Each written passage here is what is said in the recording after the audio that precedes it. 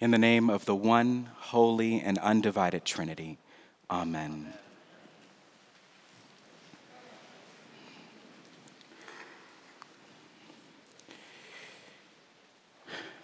My friend Mark is fond of saying, quote, "We hear something that begins, 'Here is the news,' differently from something that starts, 'Once upon a time.' We hear something that begins, 'Here is the news,' differently from something that begins, 'Once upon a time,'" end quote. This may very well be because one introduction is drier and less imaginative than the other, or because our posture of listening is simply more receptive and less defensive when our bodies are preparing to hear a story, as opposed to a technical paper or a sermon if it's bad. And this is not an invitation for you to judge my sermons or any of ours. May have opened a can of worms.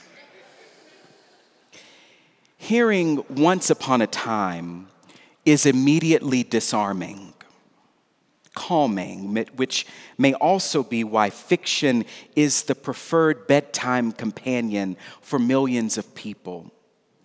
It places tense, throbbing hearts at rest. Jesus, located among a story-based people, was a prolific storyteller. His parables and stories and prayers and poems are sprinkled throughout the four Gospels and craft imaginariums and narrative arcs and twists and turns and surprises that have kept listeners on edge for millennia. I have long been intrigued by the media of Jesus' public work, parables in some instances and physical demonstrations in others. Remember how Jesus uses his body to bend over and write a mysterious message in the dust in John's gospel. With that one gesture, he creatively disarms a mob ready to shame and execute a powerless woman. The time it took to write in the dust, instead of the message written, may be what offers the space the woman needs to return home unharmed. And that is the wisdom of Jesus' medium, the space it offers his listeners. He does not tell them or us or anyone what to think or how to feel. Instead, he offers us the space to slow down, to rest, to be quiet enough to feel God pursuing us, loving us. Notice, if you will, how this story is left open-ended. Open to interpretation, open to meditation, not unlike a retired couple finally having the time to build a patio on which to drink coffee on cool autumn mornings. A place to be, a place to receive grace, a place to waste time, a place to listen. Jesus, as storyteller, gives us the permission we need to hear his stories the way a water skier might ride a lake. For the sensation of the spray splashing onto her face. Enjoy the spray of the text, one of my favorite Bible professors always says.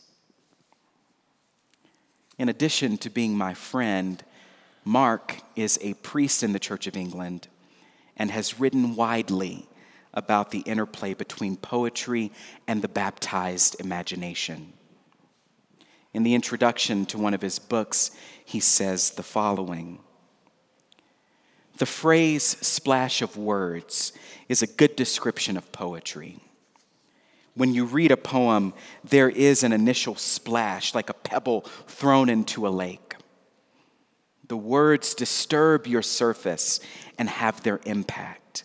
then the poem begins to do its work with its ultimate meaning found not in the words, but in us, in our response to the words, end quote. I have very, very smart, wise friends. A part of listening to Jesus' stories is not only wincing when hearing of Lazarus' open sores or the cruelty with which he was treated, but being curious as to why Lazarus, the poor beggar, is named and the rich man is not. It is counterintuitive. It is usually the wealthy, the rich, the powerful, the male who go named in our cultural stories, and the impoverished, the marginal, the powerless who remain relegated to the dustbins of history, forgotten. And yet, Jesus' stories turn the cliches, the expected, on their heads.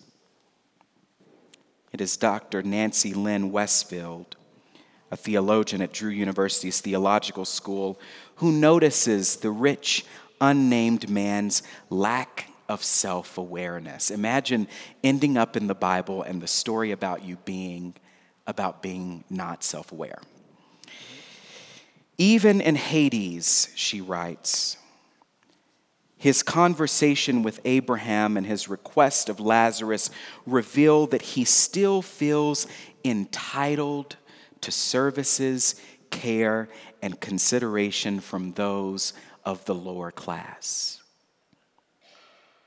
He wants Lazarus to do his bidding for him. Even in Hades, the rich man wants the labor of the poor to support his family.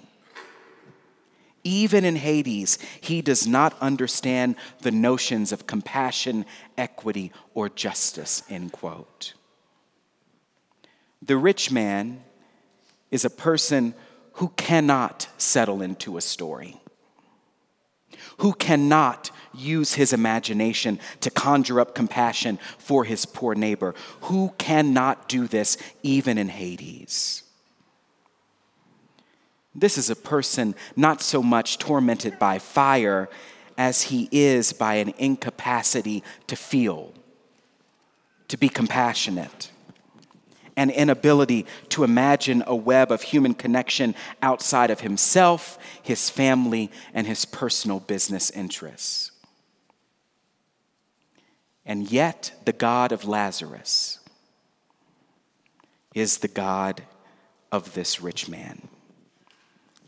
The God who welcomes Lazarus into the bosom of Abraham does not fail to be present to and for the rich man. This is not a matter of God being cold or distant, but of a rich man unwilling or perhaps unable to let the spray of love splash on his cheeks. Amen.